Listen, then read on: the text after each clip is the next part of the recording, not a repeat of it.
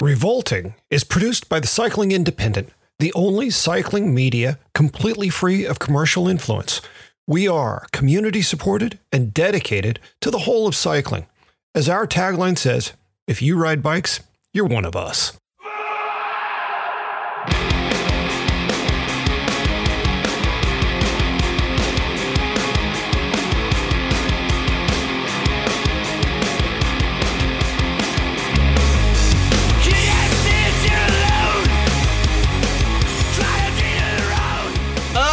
This is Revolting with Steve and Robot on the Cycling Independent, episode 99, Failing to Succeed.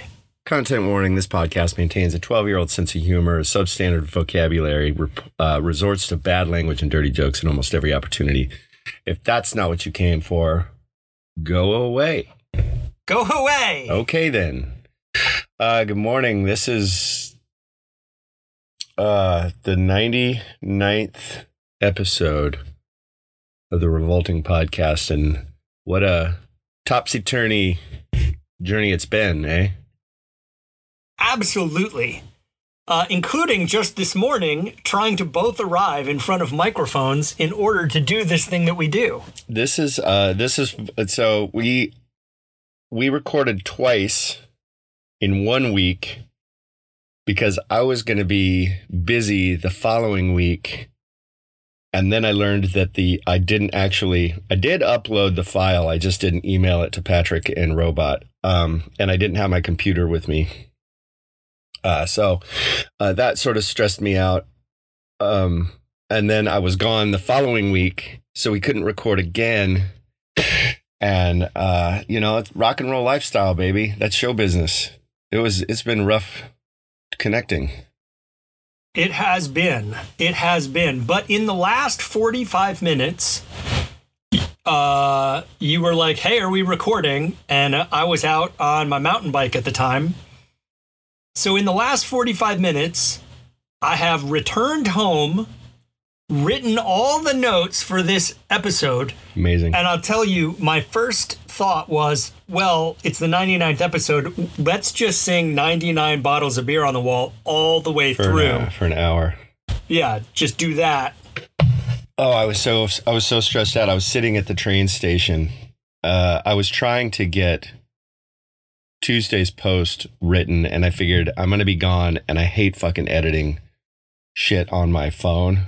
So I was just going to be like, plug in, I wrote the post ahead of time. I was going to plug in the episode, and bingo bango, I was going to be cooking with Daddy. And then I'm on the phone with Robot at like 8:30 in the morning, and I'm like, my train is pulling into the station. And he's like, yeah, no, nobody ever got the fucking file. So I flipped, not badly. I didn't really flip, but I was just like, man, we worked so hard. It's sometimes you just can't get out of your own way, but we gave it a shot. Anybody expects anything more of us, and you're lying to yourselves. That's on you. Yeah. That is on you. Just don't assume anything that we're going to be able to get our shit together. We really tried, though. That was a good effort. It was, I admit I was a little frustrated because I was like, this is the perfect storm of Patrick didn't mix the episode until after I had gone to bed Sunday night. So he was like, hey, the wrong file's there. But then I didn't see it till Monday morning. And then in the moment that I saw it Monday morning, I reached out to you, but you had already left your house. And I was like, how have we collaborated on a clusterfuck this perfect? It's, you get the cooks in the kitchen, and somebody's going to fuck up and put too much salt in. Sometimes everybody fucks up and puts too much salt in. So you said now you're cooking with Daddy a few minutes ago, and I just wanted to recount. Last week, my wife was telling me something, and I wanted to say, I smell what you're cooking, but then I remembered that I actually was going to say, now you're cooking with Daddy. But what came out of my mouth was, Oh, I smell your droppings. I think it's pretty bitchin'. It's pretty bitchin' that we're like constantly inventing new colloquialisms here on the Revolting Podcast.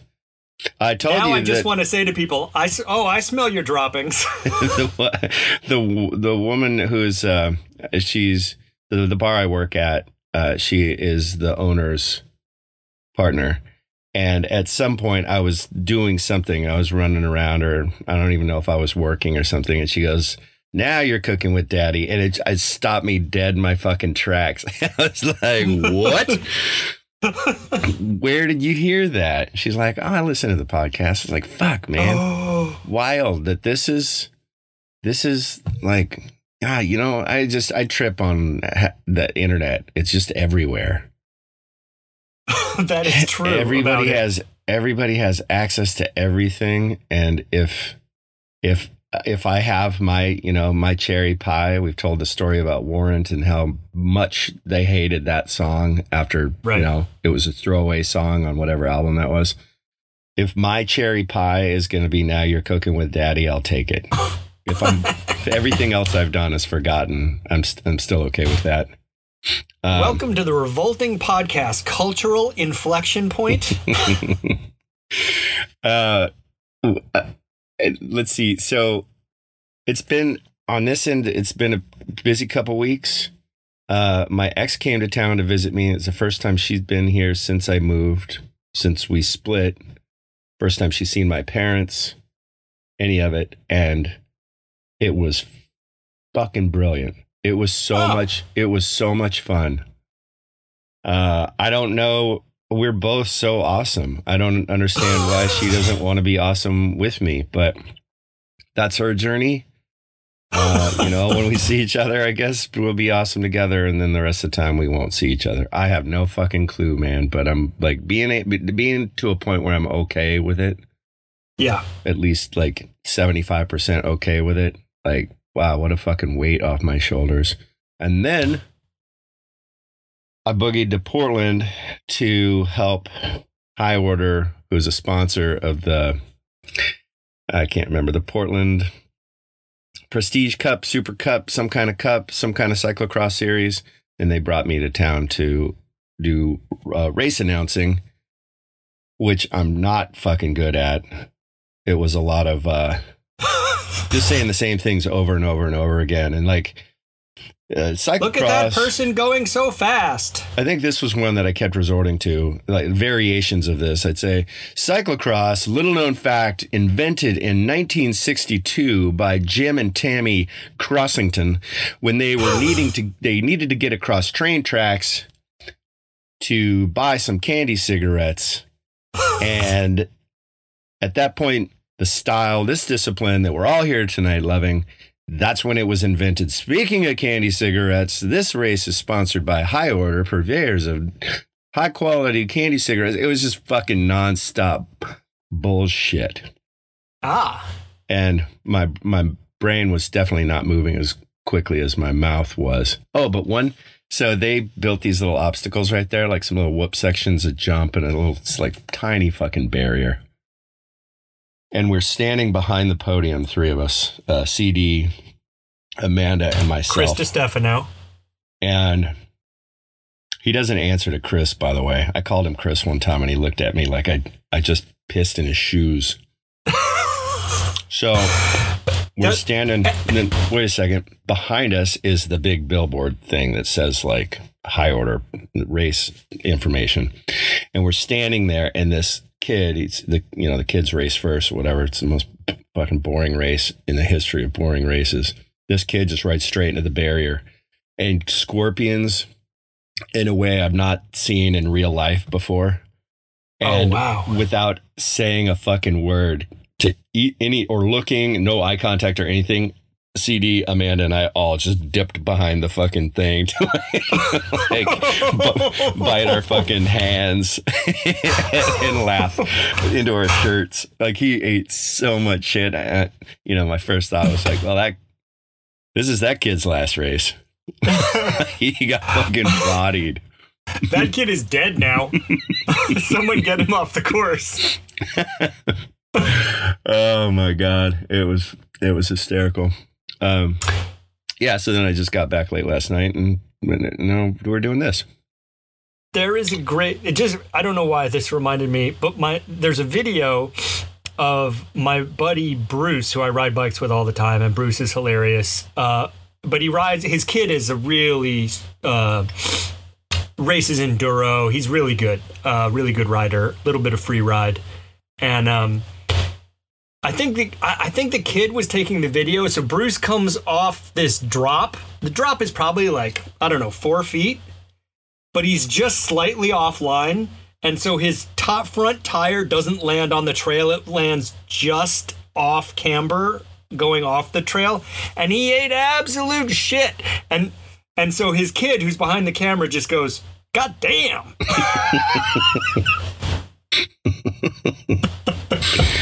The quiet commentary is what makes. I saw a video yesterday of a tree falling, and this woman holding the camera is like, "Get out of the way, Bobby. Just keep moving." And the tree falls, and it like trebuchets this fucking branch off the top of the tree. It takes Bobby out. She just goes, "Oh, Bobby."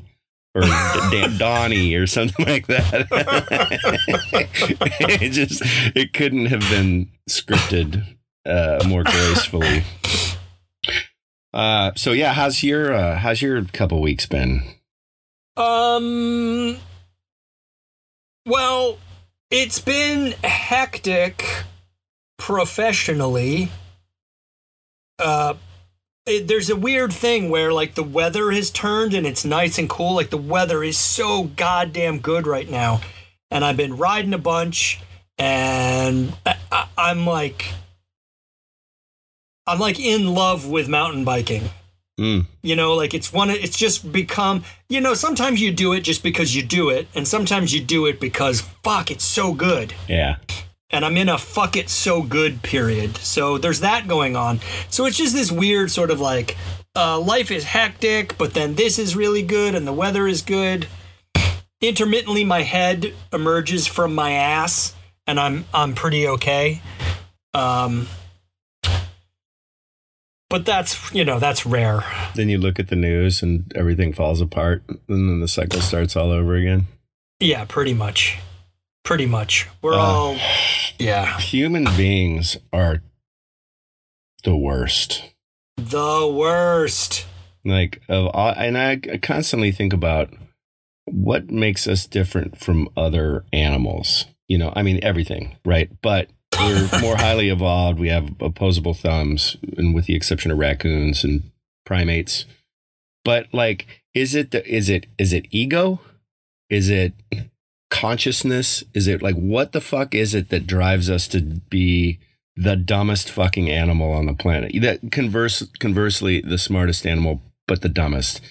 We are a fucking plague. And if I've said it once, I've said it 100 times. If I thought taking myself out would make even a modicum of fucking difference, I would have checked out years ago. I hate being a part of the problem. I try to live lightly. I try to live politely. I try to put my best energies out into the universe. But holy shit, man, it's just like everything just keeps getting worse and worse. And then I try to narrow my focus, and well, at least if I can affect one person positively, if I can affect some positive change, like, I guess that's all I gotta fucking, those are the fences I have to swing for. Miserable. Yep. Fucking miserable. Life as it should be is basically Indiana Jones, and humanity is that big boulder. Yeah.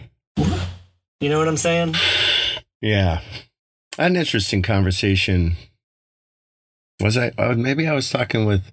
Yeah, I was talking with Amanda, and she was feeling kind of at odds with, you know, like, how the fuck do I affect any change? How do I make things better? Blah blah blah blah blah. And I said, you might not even know. And this is the this is the notion that I constantly hold onto in a death grip, is that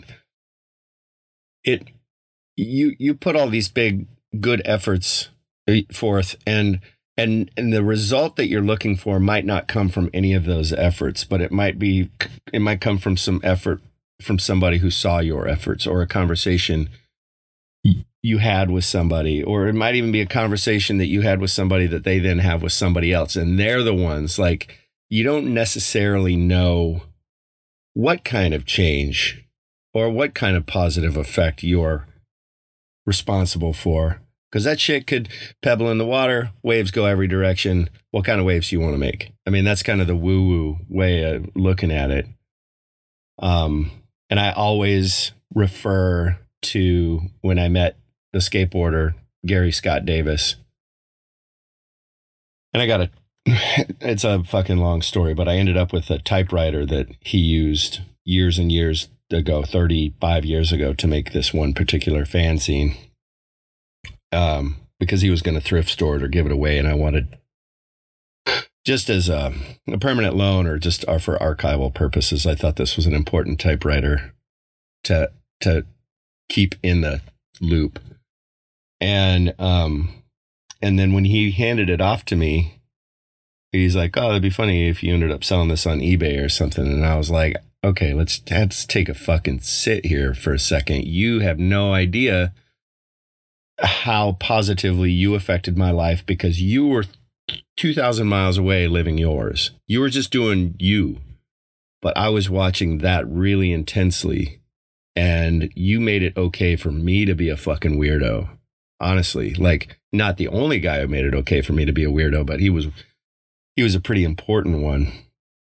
And he had no idea. And this is 3 decades earlier or more.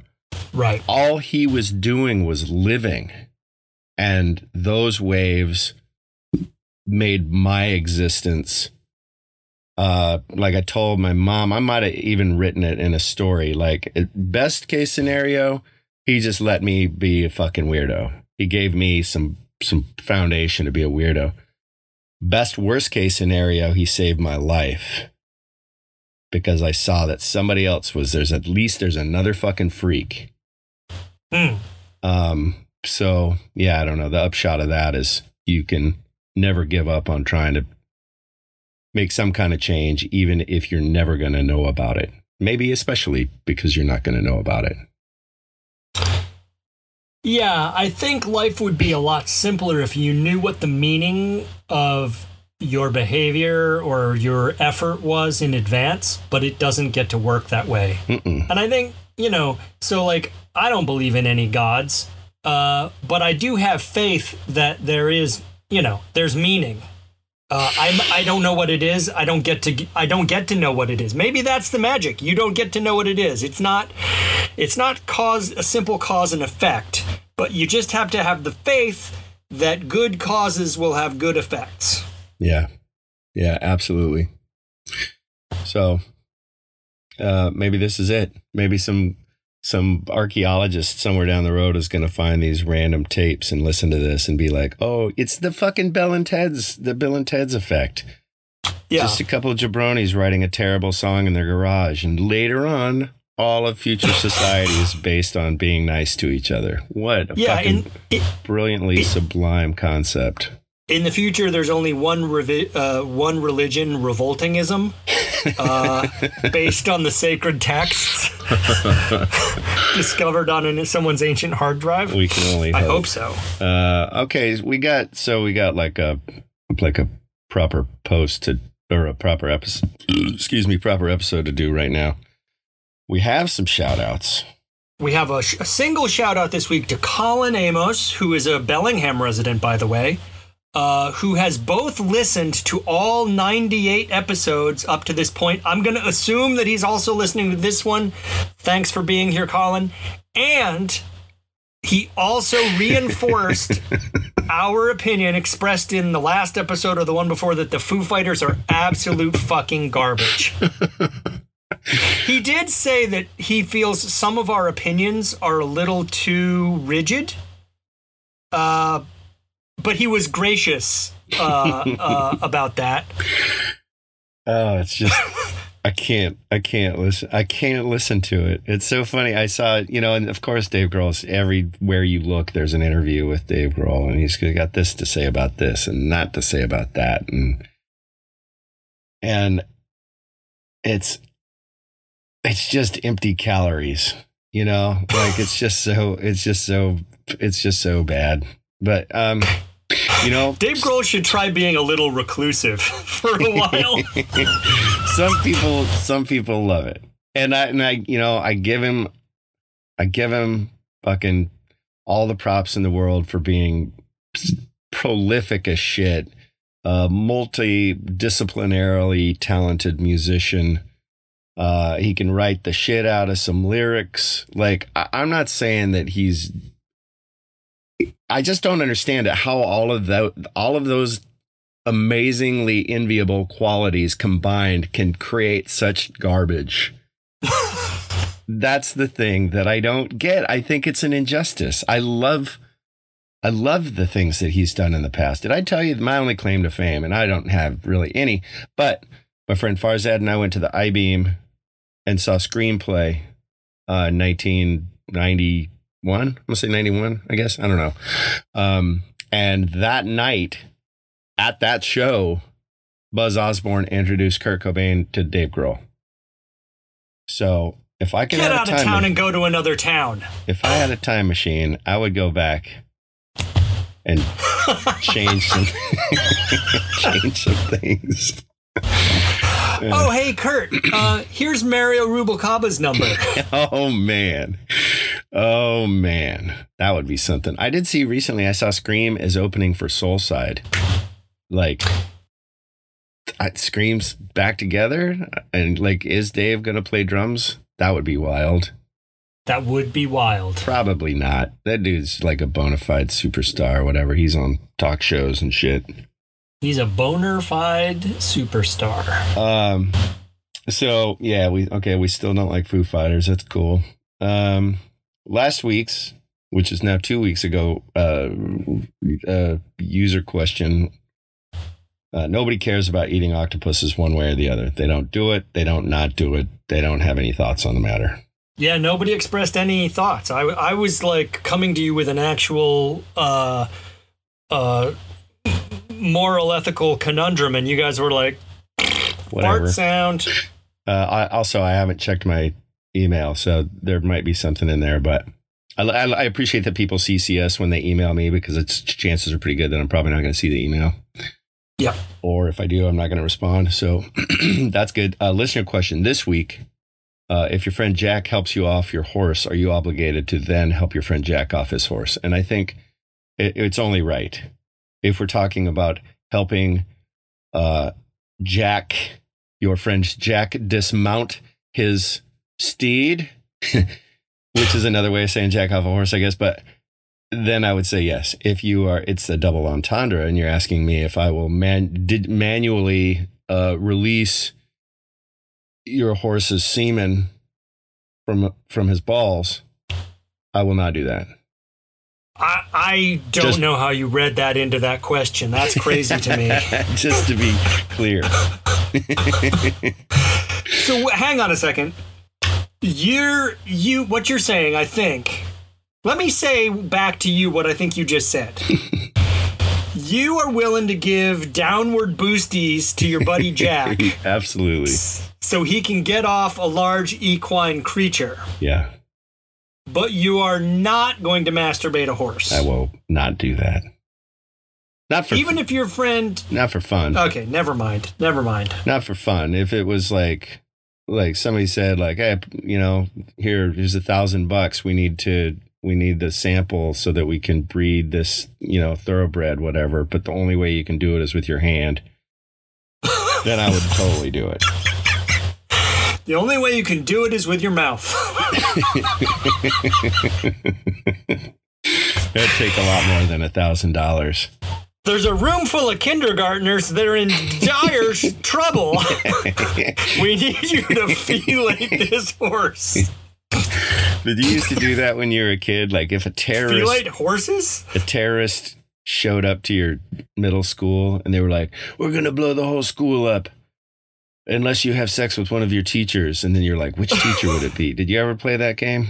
Oh, of course, sure. Oh. I'm sure. I still kind of play this game. Like I was sitting on a train when I lived in Oakland, and I was like, who on this train? I always played the who on the train would I have sex with?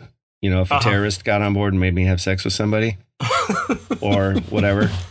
And I'm looking around, I'm like, not that dude. That kid is like 8, so definitely not them. And I look around, there's not that many people on the train. At the very far end of the train, there's this woman. She's got brown hair and she's really pretty.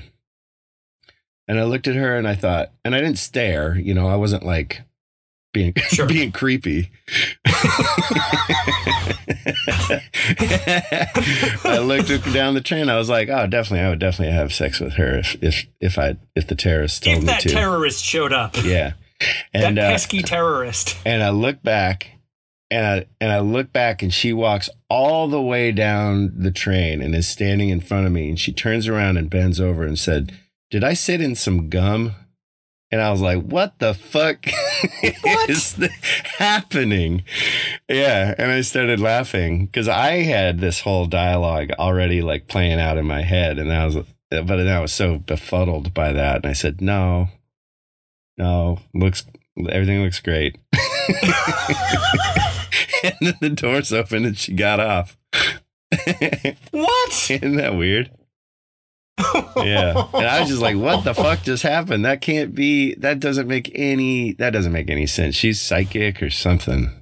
So when I was a kid, I struggled with this paranoid idea that all my thoughts, we've talked about this, right? That all my thoughts were audible, but everyone was just pretending everyone had gotten together and been like, that's the kid where you can hear everything that he thinks. And you just have to pretend like you can't.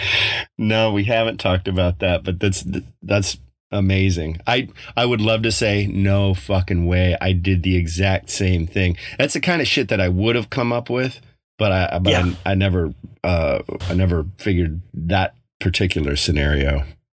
Yeah. There was probably 3 years, I'm gonna guess, between the ages of like 6 and 9, where I was borderline convinced that everyone could hear my thoughts. That's incredible. Yeah. I did think that when we built this, we moved from this little teeny tiny cabin when I was in 2nd grade to a house that my dad built. And I was sure, I watched them put the septic tank in, which is weird because I don't remember trucks coming to like clean the septic tank out, but we were so far away. I don't imagine that we were tied into public utilities. Well, septic tanks have leach fields, right? So they just it sort of disperses into the ground, gets or whatever. A lot of them do. Yeah. Okay. Yeah. I don't know. Anyway, I was sure, I watched them put this in and I was convinced that there was a guy that got trapped in there when they made it. So I used to flush food to him. And I'd like flush little notes down to him and stuff. And I'm like, man, I'm just giving this guy false hope because I haven't said anything to a grown up that there's probably a guy trapped in our septic tank. See what I mean? Like that's I don't know. That's just shit that kids do. I love that so much.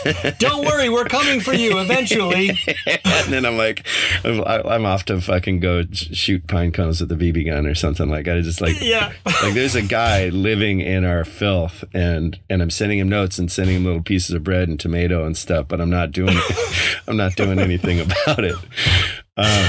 Oh, the world's saddest castaway. Tom Hanks should have made that movie. That movie he made, Castaway, where he's on the island, he makes friends with the volleyball. That's bullshit. I want him to be in some fucking backwoods Colorado septic tank, just sort of hunkered down. Such a fucking miserable experience. Washing over him. Every now and then he gets a little piece of paper, a crust of toast and a note. It's just 2 hours of that. It's like, hey, I'm Steve. I know you're in there. Take care. And then I just abandoned him. What a shitty little kid I was. We all do a word from our advertiser, or music pick, and then a word from our advertiser. Yeah, let's get on. This is off the rails. Let's do music pick. We were talking before we started recording. I was suspecting that we were probably going to say the same thing. Same album this week. And I thought, wouldn't it be fun if we counted 3, 2, 1 and said the thing, and I am 99% sure that we're going to say the exact same thing. So we'll say the name of the album and the name of the artist. How's that? In that order? Yeah, name of the album, name of the artist. Okay. Okay, so you got your pick in mind? Yep. I got my pick in mind. And 3, 2, 1, and then the thing. Okay. 3, 2, 1. Remember I Love You, Engelbert Yes, Humperdinck. and 68. Oh, what? The fuck is that? I didn't even hear what you said. Remember I Love You by Engelbert Humperdinck, 1989. Oh, Solo this is hilarious. So this is like rock, paper, scissors, right? You count down 3, 2, 1, and then you throw rock, paper, or scissors. Uh-huh. And then there's this psychological component, right? Because what you choose, you're trying to anticipate. It's all game theory. Right. And then sometimes you can psych the other person out. You could be like, I'm going to throw scissors. And that really fucks with them because then they're like, is he really going to throw scissors? So you were about to, I knew that we were both talking about the same record. And then I was like, I'm going to say a different record to be funny. And then I was like, then I thought, Yeah, that's I bet stupid. he's going to say a different record to be funny. Yes, and by 68. It's been on constant rotation for a week and a half, 2 weeks. You got your vinyl early. I got my vinyl late, but I got the super limited vinyl. So Yeah, suck yours it. is cooler than mine. Yeah, they did what they did, like, I don't know, 201, 151, 201, and I don't know, 1,000 of the other, whatever. But I got on it as soon as it was announced. I jumped on the pre-order, and man, it's a banger, though, isn't it? It is. It really is. It really is. I don't know what to say. Like, if you don't have the first 268 records, or you're not listening to them, then don't listen to this one because you obviously don't get it. But Or you just are now hearing about it. But just get everything. Like, it's all, just get it all. It's all good. I love the. I don't remember. I'm not good with remembering names, but the first two, the one with the reel to reel and the red one with the cobra. 2 Parts Viper is the second one. Yeah. In Humor and Sadness is the first one. Yeah. And then there was the one with the flower, like it was, whatever the last one was. Yeah. That one's very good, but I mean, they're all good. They did a cover of, they did some cover, like Summertime Blues. Summertime Blues, yeah. Which I hate. I fucking I hate it. I keep trying to delete it out of my library and it keeps coming back around. It's just so fucking stupid, but like, whatever. Everything else they do is great. And this new album is so good. And they've been busy. They knocked out like 3 really labor intensive videos. And then there's all this artwork. And then they put the fucking records out. Now they're on tour and they're playing next month in Australia, opening for the Bronx, which my ex was like almost had me convinced to just say fuck it and fly to Australia to see the show. Like, why not? Aside from finances and such. Right. I got a business credit card that is pretty well paid off. So I paid my taxes from last year, and I owe my accountant and I owe my bookkeeper money, and I have a small business loan. People money, I will owe them money for the rest of my life. Like, it's not like I'm fucking in the black or anything, but if I were to die in 30 days, I would definitely go to Australia to see two of my favorite bands play together. But I might still, I don't know, die and go to Australia. I might die going to Australia. Wouldn't that be ironic? You might go to Australia and die. It's a good bet. I mean, the world is really your oyster. Everybody, I don't know how anybody still is alive in Australia. It's like fucking Jumanji. Like, did you get scratched by that rose bush? We have to go to the ER because it's like has this fucking paralyzing toxin in the thorns or something. You're just like, God, I'm just trying to walk through a garden. But we can't go to the ER because there's a wildfire and that part of the town is closed. Oh, they have koalas. And that balances for all the shit there that's trying to kill you. Okay, so yeah, 68 and what is it? And yes and? Yes and. Which is I think yes and is the number one rule of improv. The answer. Yeah, I was reading about that.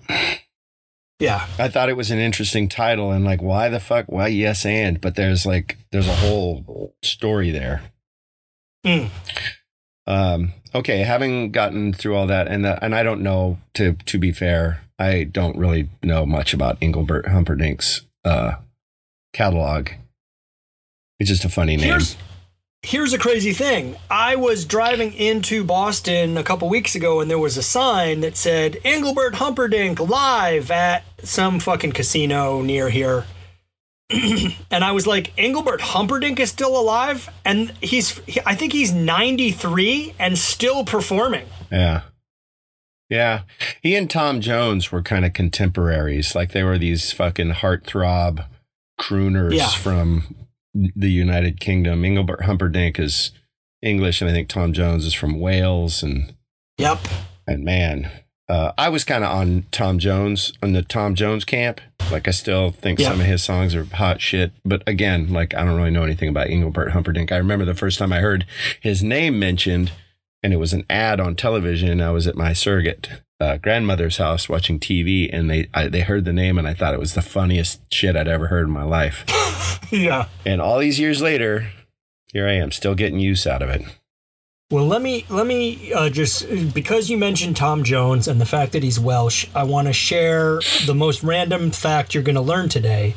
And that is that Tom Jones is from a place in Wales, which has the longest place name in Europe.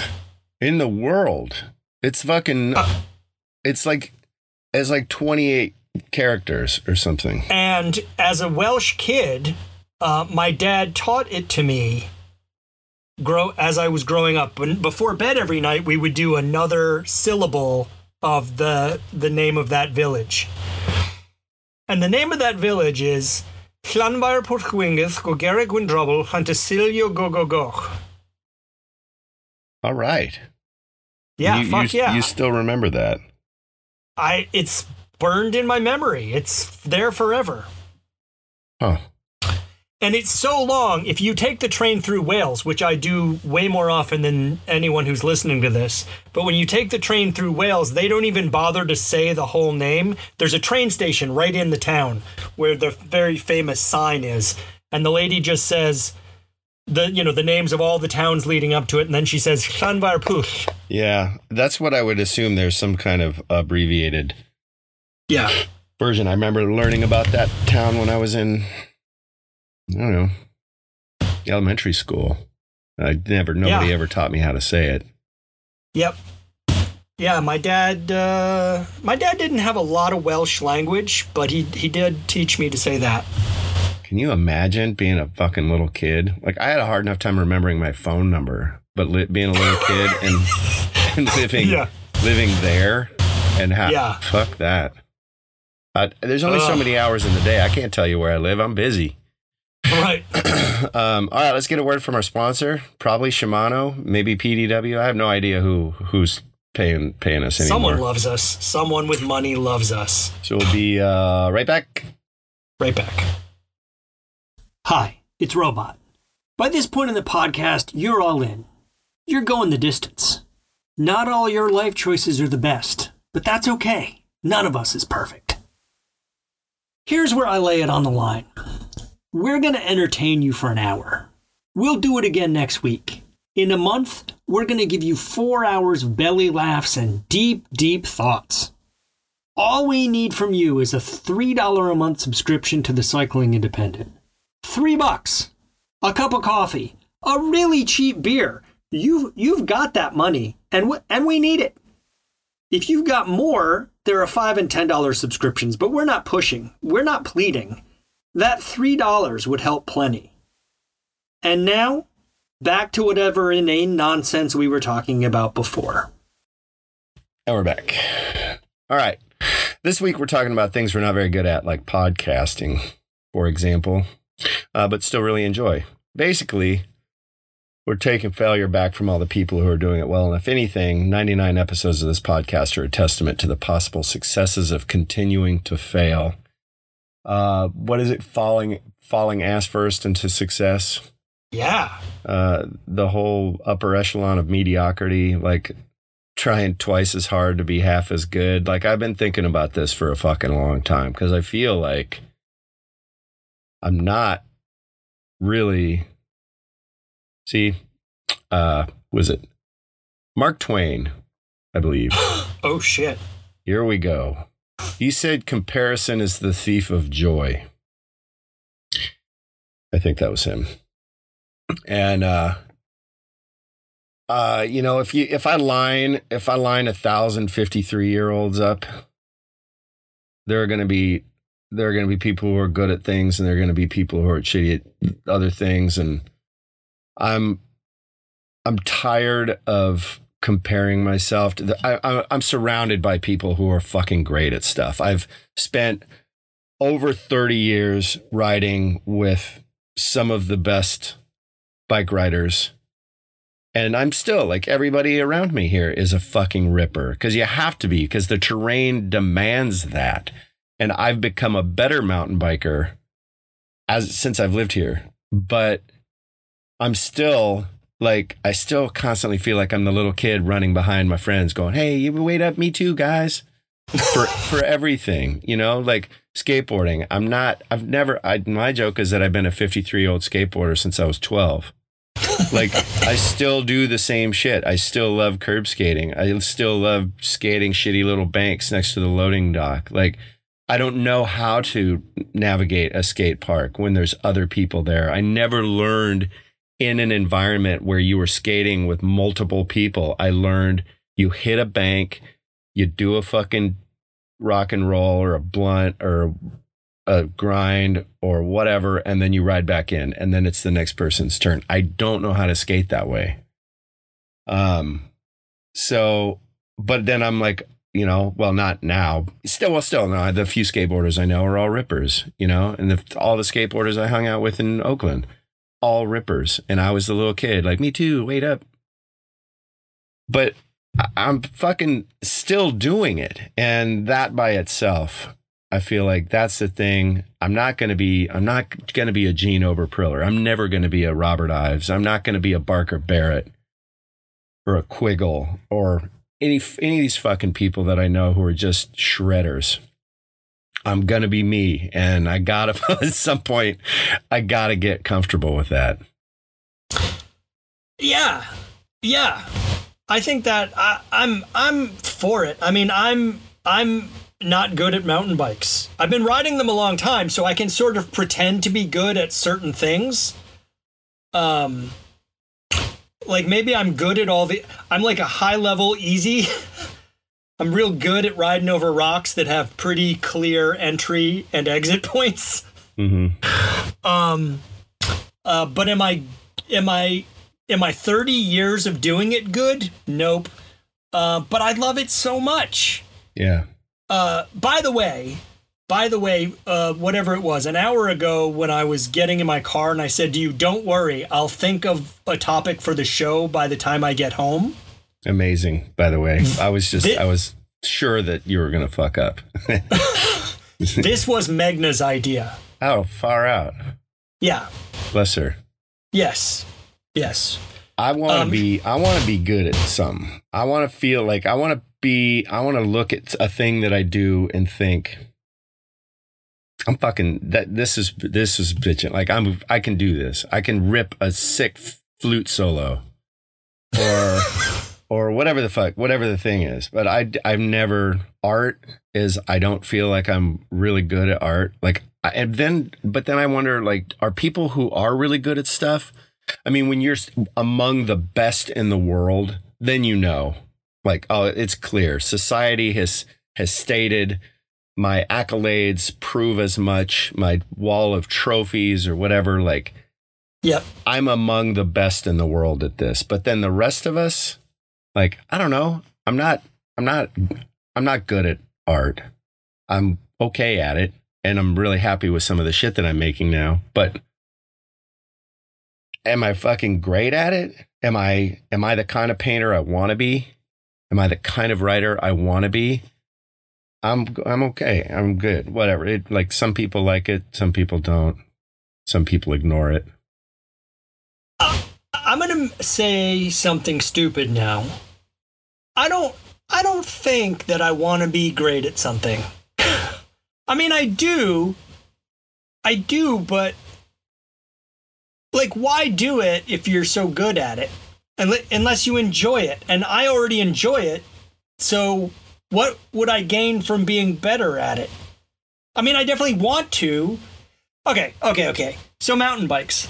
I ride them all the time. I think about, like, how I execute skills and moves and shit like that. And I watch some videos, and I'm striving. I'm still striving at 51, almost 52, to be better.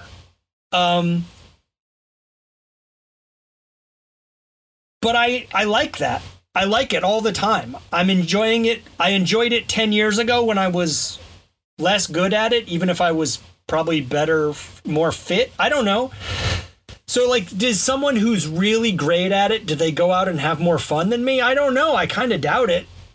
I would think that just has something to do with the person's personality. You know, if you're going to go ride in Squamish and you're going to ride the scariest shit, like, you probably are having more fun because you're seeing things from a specific vantage point that, you know, like, I would think not very many people have seen this. Not very many people can do this. I'm getting to experience a degree of excitement, a degree of fear, a degree of accomplishment that not very many people have. So for me, you have leveled up. You have gotten so much better at this thing, and you have seen, you've seen your steps of accomplishment, achievement, skill building, and just that alone, seeing that, like, oh man, I'm so much better at this than I was 10 years ago. That's fun. That's part of what I think is fun. Well, I think that can be true, but I think that same person can also just never feel satisfied. Yeah, I suppose. But whereas, again, it depends on the individual. Whereas Stevel Knievel executes a slappy to, like, I don't know, 90% quality, and he's like, fuck yeah, did anyone get that on video? Yeah, I don't think, you know what? I don't think I can. I was thinking about this yesterday. I'm actually scheduling a knee surgery, and I'm going to be fucking laid up, and I'm really going to have to put my money where my mouth is in terms of, like, how to, whatever episode we talked about, what to do when you're injured, and like diversification of your activities and not losing your fucking mind. Gonna have to get into horse masturbation and stuff. I will be putting the fucking rubber on the road here in a couple of months. But it was a backside slappy that got me. Front foot stayed on the board, back foot slipped off, stuck to the ground. I had nowhere to go but a hyperextension, and now I got a fucking deficient MCL out of the deal.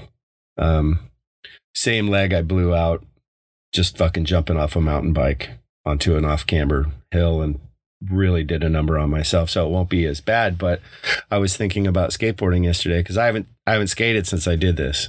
Like, it is very evident. I can walk and I can feel like my lower leg kind of like not in place with my upper leg. And I'm not going to quit skateboarding. I wouldn't quit riding mountain bikes. I wouldn't quit doing any of the things just because I got injured, but I have to further adjust how I do things. And I've fucking kind of twisted my knee doing backsides twice. And I've been doing backsides since fucking high school, like junior year in high school. I've sort of unlocked some curb secret. So I might just be like, there's this one big guy that I follow on Instagram. He's a real big cat, and watching him skate is so fun because he loves it, and he has learned how to skate in a way that accommodates his size. And he's really, really good at it. It's kind of like poetry, you know? And I'm thinking, well, maybe that's how I skate now, is I skate like a fucking injured middle-aged dude, but I'm not going to fucking quit. And that'll mean I'm even shittier. I'm even shittier at it than I was before. Well, think about how satisfying, like, your first slappy back is going to be. Oh, I feel it. I think about it all the time. Right. So, like, at the risk, I don't want to make this worse for you, but you're a terrible skateboarder. Not least because your body won't let you do the 720 McTwist anymore. Yeah. I don't think it's fair to say that I'm a terrible skateboarder. No, that's not what I'm saying. It's not fair for anybody else to say I'm a terrible skateboarder. I can say I'm a terrible skateboarder, but I don't even really believe it. I'm okay. Still, again, I can do shit that other people can't. I can't do shit that other people can. But this is my point. You're not a terrible skateboarder. I'm sorry. I'm trying to make a contrast. I'm trying to say, like, you are where you are. You're nowhere near the top. Even if you're not at the bottom, but you still love it. And isn't that success? Yeah. Yeah. I've said, like, in passing or in conversation, I love it more than ever. I love skateboarding more than ever.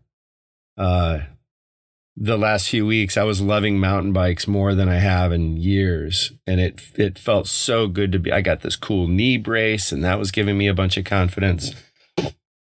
Then I went to see the fucking surgeon, and he's like jiggling my leg all around. And now everything hurts again. Like, there's a real psychological component to all of this. When I thought my knee was better, I was riding good and I was riding confidently, and I was really looking forward to skateboarding once I had this meeting with the surgeon. And now I've had the meeting with the surgeon, and it didn't go the way I wanted it to. And now I'm kind of afraid of doing anything again. Like, I'm back kind of on this fear program. Yeah. But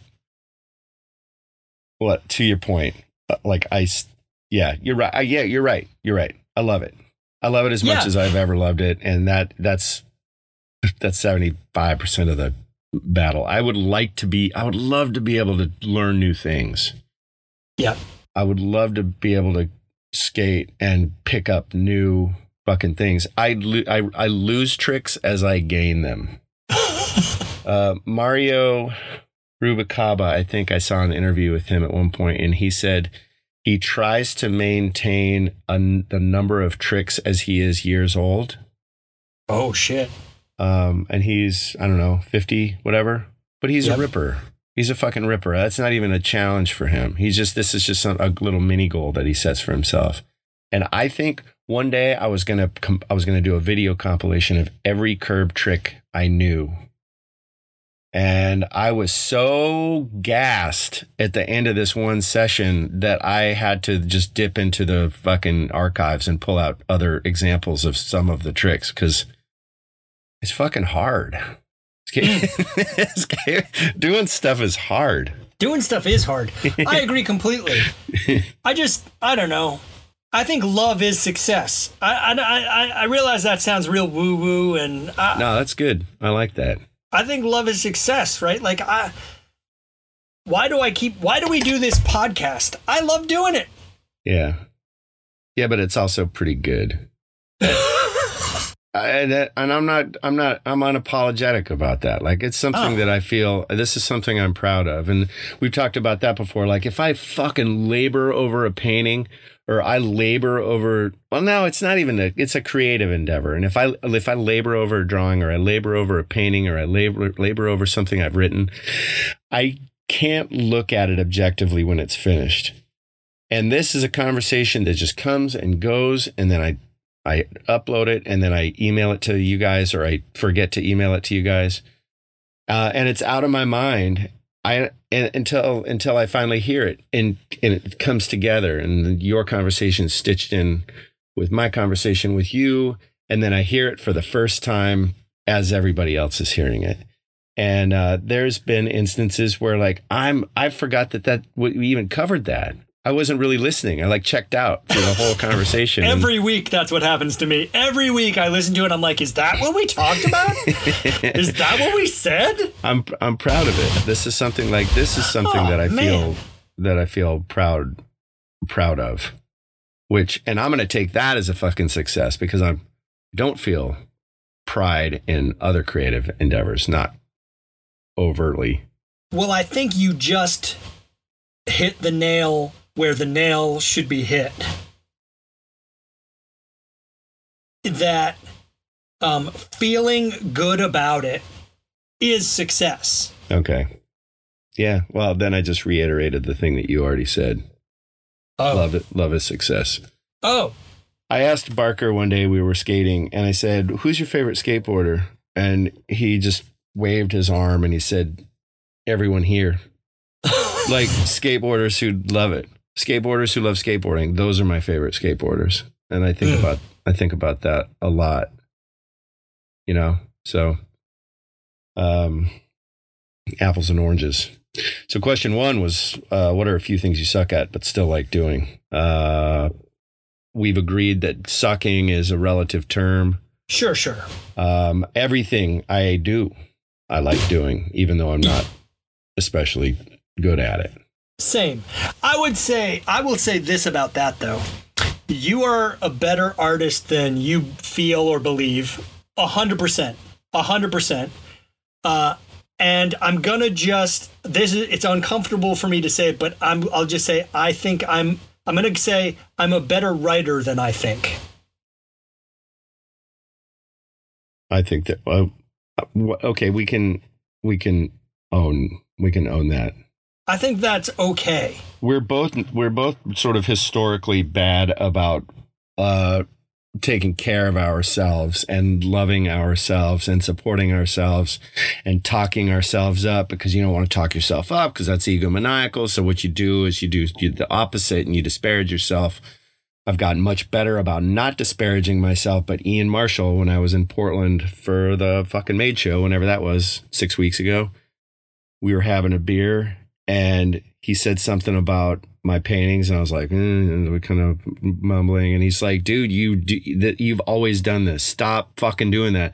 You've done so much work on loving yourself and supporting yourself and trying to be sincere in that, yet you still talk shit about yourself artistically, and it's fucking tired. So, having heard that, I realized, like, it's time for me to kind of shut up. I love your art. I really do. I'm pretty happy with what I'm doing right now. I actually here's a kind of a weird little thing that happened. And Ian, same dude, he tells me to go to visit a couple of art spaces in Portland while I was in town. And I went to this one and met the proprietor, and it's called something original. I mean, the words it's like something original. It'll come to me in just a second. But so I went and I met the proprietor, and he's a really cool dude. And he said, "Yeah, no problem. We'll go. We'll have a show. We can put a show together. World famous original." He said, "We can put a show together for you. Like let's do a show in the spring." And I was like, fucking stoked, because I have a lot of work cut out for me, because I finally know what I'm kind of doing. Having the studio has kind of opened up this whole new series. And I remembered at some point I made a flyer for a show. Like I'm going to have a show in 2023. And I made this flyer and I was looking through all of my photos. And the meeting I had with him was on the 12th of October. Is that right? For the 11th of October. And I went back and I found that flyer that I made for myself. And I made that flyer a year ago, October 11th. So that was kind of a cool, it was like, oh, fuck, maybe manifestation. Like there is something to be said for the power of manifestation and the power of the mind and power of positive thinking and all of this other stuff that I've poo-pooed and fucking denied the existence of. And then lo and behold, who gets a show a year after they made a flyer saying that they wanted to have a show, you know? And it's a way better show than I was thinking it was going to be. I thought I'd be in the Bay Area, you know, my buddy's spot, and then that fell through. And then he said I could have it in another spot, which wasn't going to be as functional. And my work wasn't that good or as good as I wanted it to be. And now it's all come together. So thank you. I'm happy with my work, and I'm going to try to learn to be better about being happy with my work. You could have just stopped at be happy, but yeah, let's rip through. We're cooking with daddy. We are. If you could be really, really good at one thing that you're currently not as good as you'd like to be, what would it be? Really, really good at. I don't know. It's a tough one, I think. I mean, I'm tempted to say mountain biking, or writing or whatever but you know, I'm really enjoying where I am and working at those things and getting better at them. But if I could just instantly be really good at something, I would want it to be something pretty random, like darts, right? Like all of a sudden, I'm just like world-class darts guy. Huh. Okay.